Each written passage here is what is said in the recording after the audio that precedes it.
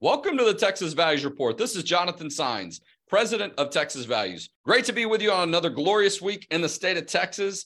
Hope you're doing well. I tell you what, there's a lot of activity at the Texas legislature. We're getting into some of the last days, you might say, running into getting close to some deadlines, or at least being aware of some deadlines, because there's important work to do. If you're new to the show, we talk about the issues of faith, family, and freedom in the arenas of the courts, the legislature, and the media. And a majority of the work we do, particularly in an odd number year, is at the state legislature. And so you're familiar in Texas, the state legislature meets every other year for only 5 months. Some people think that's a good thing, less opportunity for the government or some people to do damage, but it means it's a limited amount of time to address some of the real issues and problems that we see happening in our state and often in other parts of the country where we see those problems growing.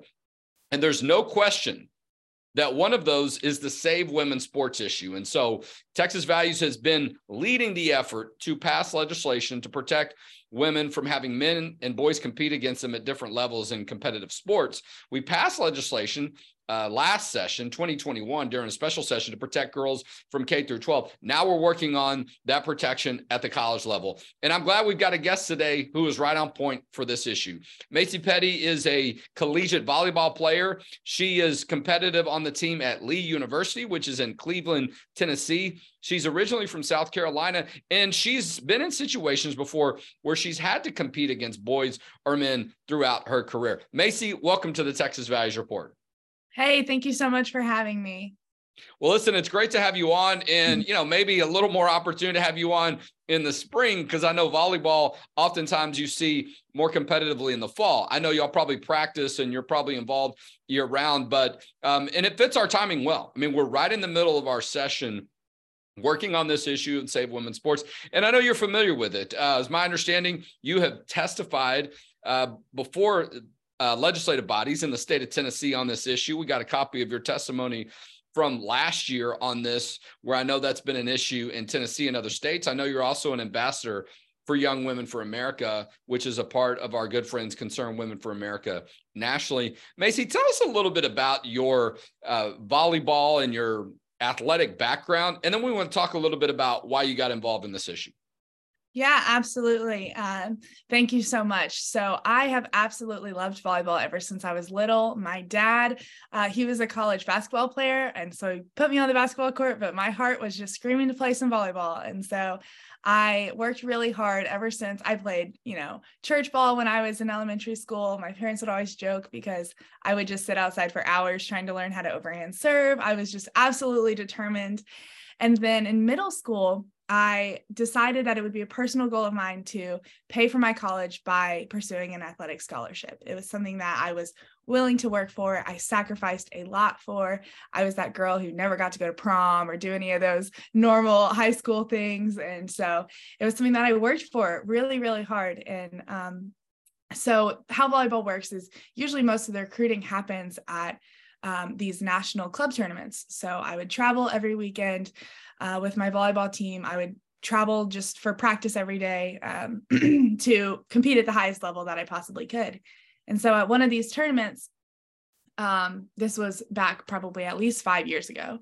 And yes, I know it's 5 years ago. And we walked into the court. There was lots of college recruiters there. This is my opportunity to show them what I'm made of, show off my skills, hopefully have them assess my skills, and see if I would be a good fit for their team. And so we walked up and we looked at the competition, and there was a boy on the team. And I was like, this isn't right. I did not sign up for a co-ed league. This is supposed to be women's volleyball. But this athlete identified as transgender. So the athlete was wearing, baggy shorts. It was very obvious by physical build that the athlete was male. And so we played against the athlete, kept slamming the ball in our faces. It was hard for these college recruiters to see any skill on our part and evaluate our skills because we were just having the ball slammed in our face. And I think a very important note is that boys' nets are 7.5 inches higher than female nets. And that has nothing to do with anything other than biological facts. So this athlete was playing on a net 7.5 inches shorter than he should have, and playing against girls. Well, and look, that's not uncommon to see sports that have different sort of maybe the field is a little bit different size, or the ball is a little bit different, right? Softball you've got a bigger ball that's built a different way, and a field that's a lot smaller. Now, those are still competitive sports. I mean, have you ever been to a softball game? It's almost since everything's closer, the ball moves just as fast. But I mean, there's some differences that account for that. And we've always acknowledged that. And so why we should be doing things different all of a sudden or over a short period of time just does not add up. And there are consequences, right? There are real world consequences to this. Like you mentioned, right? You've got an athletic scholarship on the line. You've got scouts there. You're trying to do the best you can.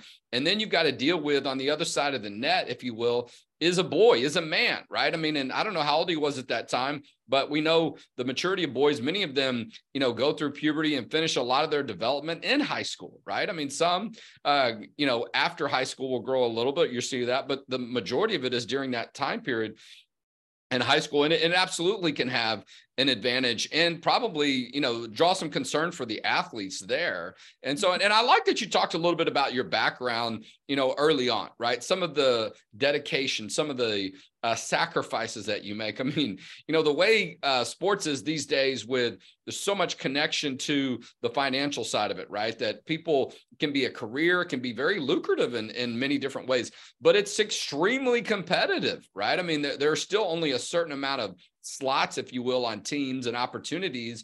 And so it starts for many people, boys and girls at a young age, making those sacrifices. And so it really just reminds us of how wrong it is when you see these opportunities taken away from young ladies. All right, real quick, before I forget, I'm going to share this on my page, our Texas Values Facebook feed. So if you're watching on Facebook, we invite you to do that as well. Let's share this. Let's get it into some chats. Let's get a lot of attention on it, because this is a very important conversation.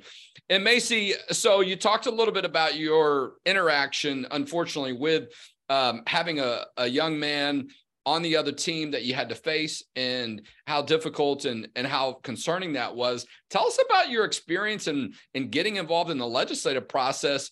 And good Lord, you see what's happening to collegiate athletes like Riley Gaines, having the courage to talk about this publicly. What's that experience been like for you?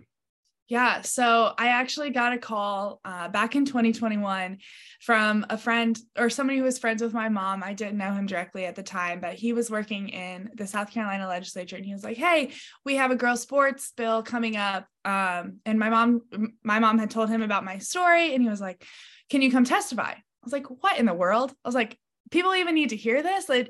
I couldn't comprehend that anyone would object. Obviously girls sports are made for girls' bodies. Boys sports are made for boys' bodies. Anyone who can't play the rules can't play sports. And so I thought it was a little bit absurd, but I testified anyway. I told them my story, and they just kind of sat on their hands. They're like, "This isn't a big issue. There's no urgency. You're just kind of looking for problems." And so that was really discouraging to me, because I was just genuinely confused. I didn't understand a lot about politics at this time. And then I continued and got involved. Well, let me stop you for just a second, yeah, Macy. We're talking with Macy Petty. She is a collegiate athlete. She plays for Lee University. She is an NCAA volleyball player at the collegiate level in the state of Tennessee. And she's talking about her experience and her support for the Save Women's Sports issue and not having men compete against young ladies in collegiate sports. Macy, it's just reminding, I'm looking at your testimony here, a copy of it we have in March of last year. That was either right around the time or not that far away from the big story late, last year, where a lot of this issue came into focus for people. The swimming championships, where our friend Riley Gaines was there, and others, where you had Will, calling himself now Leah Thomas, this male swimmer who was competing in the women's sports. Was it right around that time? I'm trying to remember. It wasn't that far after it. It was the day before. It was the day before. Wow. So I, like you said, we're in season in the fall. So I got connected with Young Women for America. They asked me to testify in Tennessee. And then the very next day I drove to Atlanta and went to the national championship. So I was able to speak at a press conference and talk to all these female athletes and parents, and unfortunately stand outside of the swimming complex as Leah Thomas stole this national championship. And so I am good friends. Well, and not only did he steal the national championship, he stole the show. He stole the absolutely. attention away from young ladies that were competing that day. And we see ESPN and other people playing along with this, right? Nominating him for awards, making it like it's a big deal to celebrate him. And I mean, look, I've seen a lot of pictures. I haven't stood next to him or had to be in the locker room with him like young ladies like Riley Gaines did. But I mean, you look at the pictures, the only thing that looks like has changed is he's grown his hair out. I mean, I don't know what other treatments he might have been taking, but from what I'm hearing from Riley and others, the other anatomy of his body hasn't changed, and we can tell the big difference, right? You talked about volleyball. We know how much of a difference athletically it can make when you've got a swimmer whose arms are longer, body, the intake of oxygen, all that kind of stuff. You know, it's really concerning, but you were there at that event. I mean, you know, that had to be a wild environment. It was. There's lots of protests and counter protests, but one of the most moving parts for me was talking to parents. You know, I think about my parents who have watched me since I was that little girl outside learning how to overhand serve. And they went through that same experience, watching their girls wake up early every morning to go swim and get laps in and do all these things. And now they're watching their daughter get to the national championship, which is a huge accomplishment. I've never made it to a national championship, and I feel like I work pretty hard, but they watch their daughters make it, and they finally have an opportunity to swim for this incredible achievement. And instead they watch some guy come in and just totally. Well, and look, I mean, from what I'm seeing, we're talking with Macy Petty. She is a NCAA collegiate athlete. She plays volleyball for Lee University in Cleveland, Tennessee. You know, from what I can tell, what I read, Leah, Will Thomas was ranked 462nd in the world or in the country for his division in the men's division. Then he goes and competes in the women's division, and all of a sudden he's number one. He's getting trophies. Not only that, he tied with Riley Gaines in a race, and they gave him the trophy. I mean, and so, but listen, we're talking about a year ago, right? So here we are. It's been over a year. And now I think you're seeing, with your courage and others, more young ladies, and particularly to your point, their parents, because I've heard from a lot of parents, they're nervous about talking about this publicly. They're nervous about having their children talk about it because they know what you see on social media and otherwise, you know, the backlash, the vitriol, the way that people get criticized on this issue. We had a testimony at a press conference where in one of the cases, where some of the young ladies didn't want to share a locker room with male students, they shut the team down because they expressed their concern. And you're in an environment where these scholarships are so precious, right? You want to stay focused on your sport. And so talk to us about how you've been able to balance that, because I'm sure it's been tough at times. It has been. And like I said, being a collegiate athlete is something that these girls, myself included, have worked our entire lives for, right? This is a huge achievement and not something that we want to risk lightly. And so I can understand where girls are hesitant because they don't want to lose their spots on teams. But also I think about, I coach club volleyball. So I think about my girls who are 14 now, or if I'm blessed by God to have a daughter in the future, I think about the future of women's sports and what that means if we let this line between men's and women's sports dissolve, because that will ultimately lead to no women's sports at all. And so that's something that I personally am willing to fight for and willing to stand up for. But it is something that girls really, we really need to hear more female athlete voices, because those are the people. I would agree with you. We're talking with Macy Petty. She is an NCAA collegiate volleyball player at Lee University, which is in Cleveland, Tennessee. She testified before their legislature supporting Save Women's Sports legislation. This makes it clear that men should not be competing in women's sports at the collegiate level. A couple of things that we've come across, Macy, is that over 90% of CEOs of Fortune 500 companies that are women have a high school or particularly a collegiate athletic background. We know that there is a connection of women having opportunities for their future when they have those opportunities in athletics. The other thing I wanted to pick up on was something you mentioned about volleyball, right? The average volleyball player, at least maybe in high school, I think you were commenting, maybe college or high school, is 5'4". When we see the difference in men in these volleyball, and we've already seen some other scenarios where we've seen volleyball teams where men have been competing. We've seen it in basketball. We're talking about swimming. I saw it a couple of weeks ago in golf, weightlifting, more and more sports. And I don't want you to feel like you have to give names, but do you feel like since a year ago talking about this, are you hearing more and more from young athletes, from female athletes, in particular their families, that, maybe they're starting to feel a little bit encouraged that somebody's looking out for them? Yeah, I think so, especially with this wave of more states stepping up and being able to stand in the gap and saying, like, no, this is cheating, and we're going to protect the safety of our girls in our schools, and being able to see courageous athletes like Riley Gaines, and they see that it is okay to speak up. You look at things like the NCAA or these various schools, not only are they not fighting for their female athletes as they should, but they're also creating an extremely hostile environment for the girls to speak up for themselves, which is a big thing that must change moving forward. Yeah. I was watching some congressional testimony yesterday from a member of our delegation, if you will, from Texas, Chip Roy, who is a U.S. congressman, and he was asking questions. I forget who the person was, a government official or someone on this issue. And he kept asking, so I want to make sure I'm clear. You're okay with men undressing next to girls in the girls' locker room, in the women's locker room? And the guy who was asking the question kept trying to find a way to answer it and say yes or no, but it was clear that was the case. And I saw people commenting about it on social media and posting on it on Twitter. And my opinion was, their view is, it's not that big of a deal. Unless you're assaulted, it's not a big deal to have some man undress next to you in a women's locker room. And I'm like, where have we gone? Right. And to me, it's shaming, it's gaslighting, whatever you want to call it.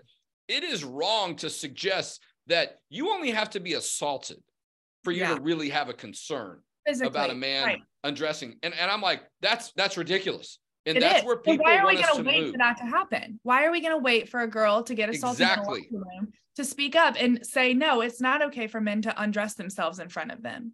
Riley talked about this with us too, and said, for these young ladies, a lot of times they're not told ahead of time that a guy's going to enter their locker room and undress.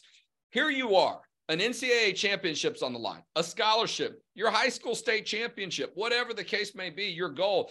And now all of a sudden you're traumatized, or you're thrown off, you're distracted at a minimum because you got a guy undressing next to you. And I mean, that's a lot of times just for young ladies to get comfortable undressing in front of anyone. Now you got a guy coming in there. I just think it's starting to be overlooked, and that's a shame. I think it's enough to say that shouldn't be happening as well. Absolutely. Yeah. And these poor girls who are speaking up are having to face consequences from it, from their schools, from their peers, and being labeled as silly things like transphobic just because they don't want to change in front of a man. Right. My question is, these elected officials, do they have daughters? What would they do if this were their daughter who came home when they're 10 years old and say, Daddy, I had to change my clothes in front of a man? Are they going to be like, oh, that's okay? They didn't physically assault you, so it's okay. Absolutely not. They have to think about this personally. Well, and a lot of this just feels like they continue to want to desensitize people about some of these issues.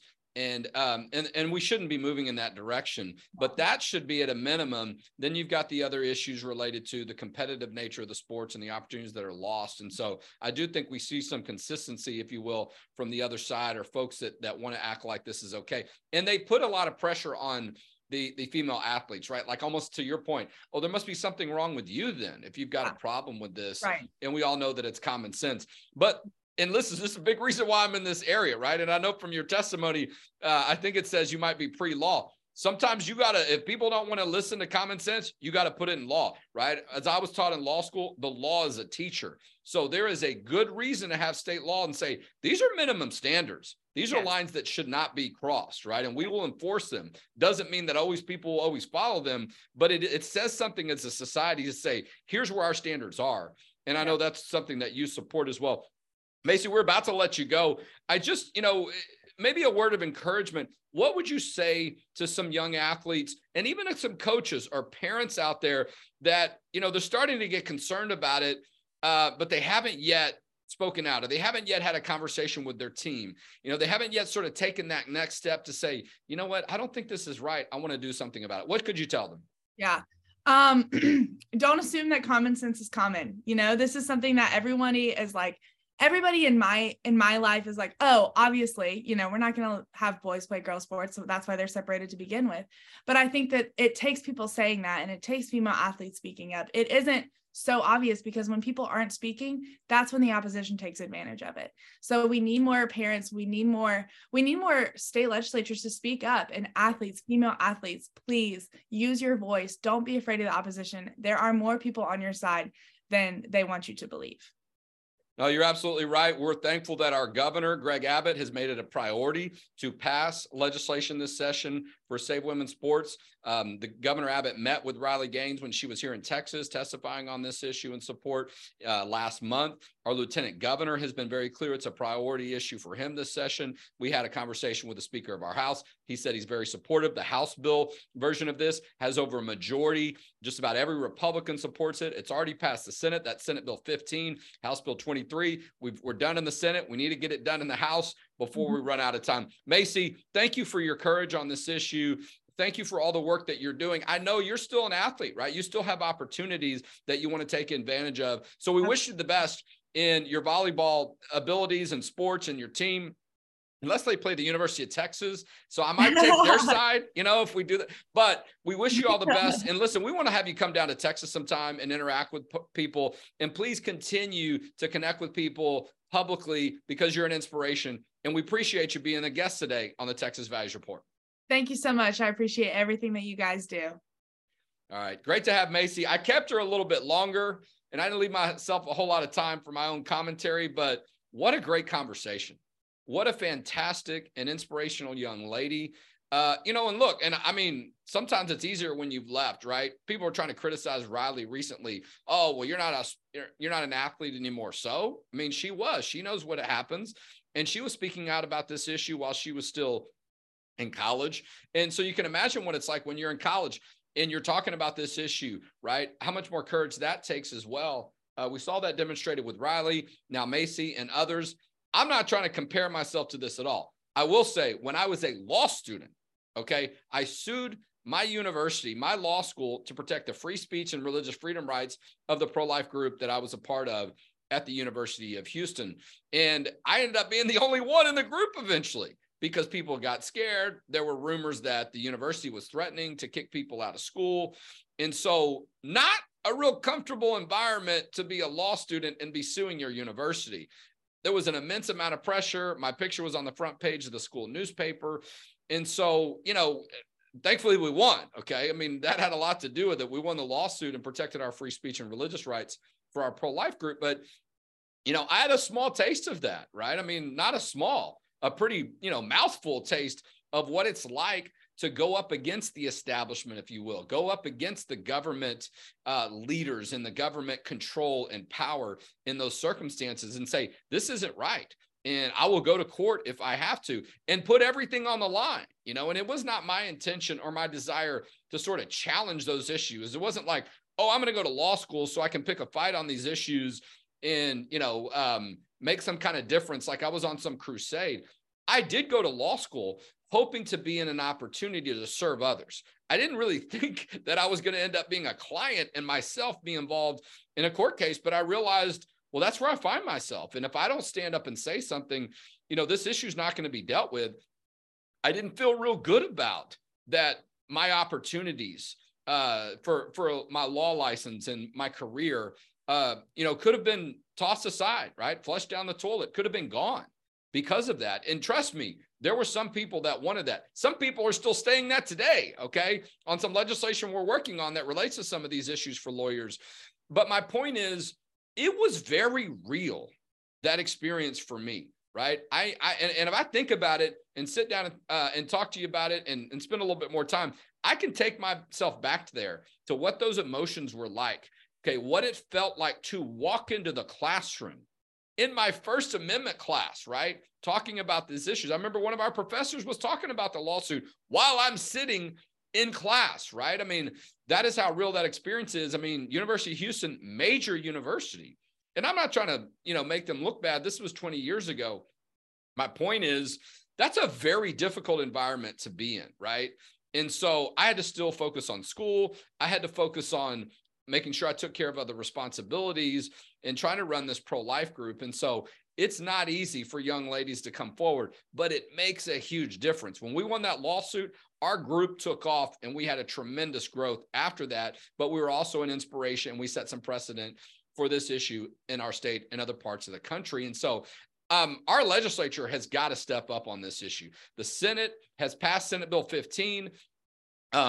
We're waiting for a hearing in the House. I know there's support. Don't get me wrong. I'm not trying to come at this negative from our House legislators, because I know they've signed on to the bill, but it'd be really nice if we got a hearing soon so we can keep this issue moving. I know there are a lot of issues coming. And when the days continue to go by, it allows people to wonder and go, boy, let's not get behind on this issue. Let's not create an opportunity where the other side can take advantage of the timing and the process side. SaveWomenSportsTexas.com. You want to see Riley Gaines? Come to Fort Worth on May 5th. That event is about to sell out. It's a Texas Values event. Riley Gaines is going to be speaking on June 9th. We have an event in San Antonio. Get ready for our policy forum on September 15th and 16th. Listen, if you care about the work, we are tremendous. We're in tremendous need right now. This is one of the most active and expensive times, and we got to lay everything on the line. All the resources we have to put them into the legislative session that's about to end. Please make a donation today. Make that tax-deductible donation at txvalues.org. We need your support every day. And that's how together we'll protect faith, family, and freedom in Texas. And we'll talk to you next week on the Texas Values Report.